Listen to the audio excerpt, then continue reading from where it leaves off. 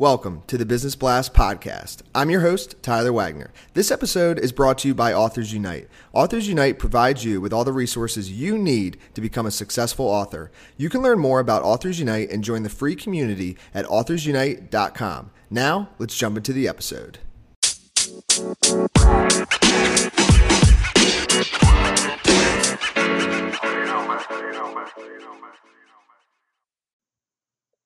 All right, everyone. Welcome back to another episode of the Business Blast podcast. I'm your host, Tyler Wagner. Today I have Rob Balzano with us. He's the founder and president of the Check Six Foundation. So welcome to the show, Rob. Thank you. Happy to be here. Thanks for joining us. We'll dive in. The first question I have for you is, what's the best story from your life that has an underlying valuable message?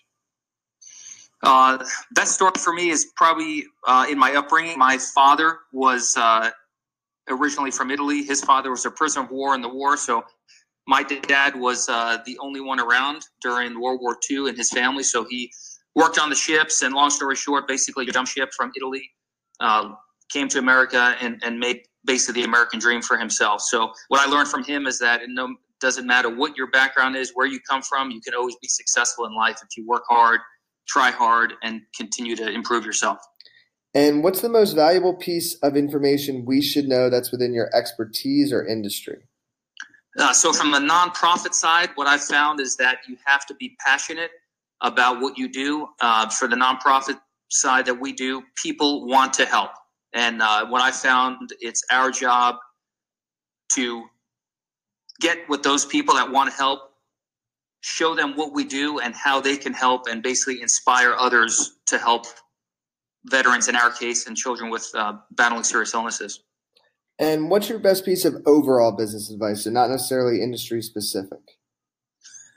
Sure. That would be to never give up. And when we think one door closes, there's another door that's opening. It may only be cracked open. So I find that if you have that opportunity, you've got to push that door open, keep pressing forward. Things in life don't always end up the way we think, and usually it winds up being better than what we thought. And if you could give your younger self one piece of advice, what would that be? That would be to start as early as possible with being on a track to just be the best version of yourself that you can be. I feel like I got involved and started learning, really learning about myself as I got older in life, and I wish I would have started a little bit sooner with just really trying to learn as much as I can, really broaden my horizons, get outside of my comfort zone, and really raise the bar on what I hold myself accountable for. And in your opinion, what's the key to happiness? The key to happiness, I believe, is when you can combine what you love to do, what you're passionate about, and what you're able to, what we call it a job, a career. And if you can bring those two pieces together, almost like a three spokes, I see them, your personal life, your family life, and your business or work life. If you could have a great balance between the three, and really you go to work every day and love what you're doing, come home and love your family you're with, and love yourself for that. That's the key to happiness. And what's the best book that you've read, and what was the number one thing you learned from that? The best book I've read is by Simon Sinek, and he wrote two books, but the one I prefer and the one I really like is called Start With Why. And he talks about how important it is to really understanding your why, whether that's in the business world or personal life.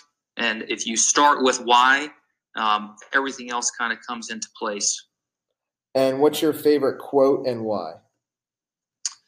My favorite quote comes from Winston Churchill, and it goes like this. He said during World War II, to each there comes in their lifetime a special moment when they are figuratively tapped on the shoulder and offered the chance to do a very special thing, unique to them and fitted to their talents. What a tragedy if that moment finds them unprepared or unqualified for that which could have been their finest hour.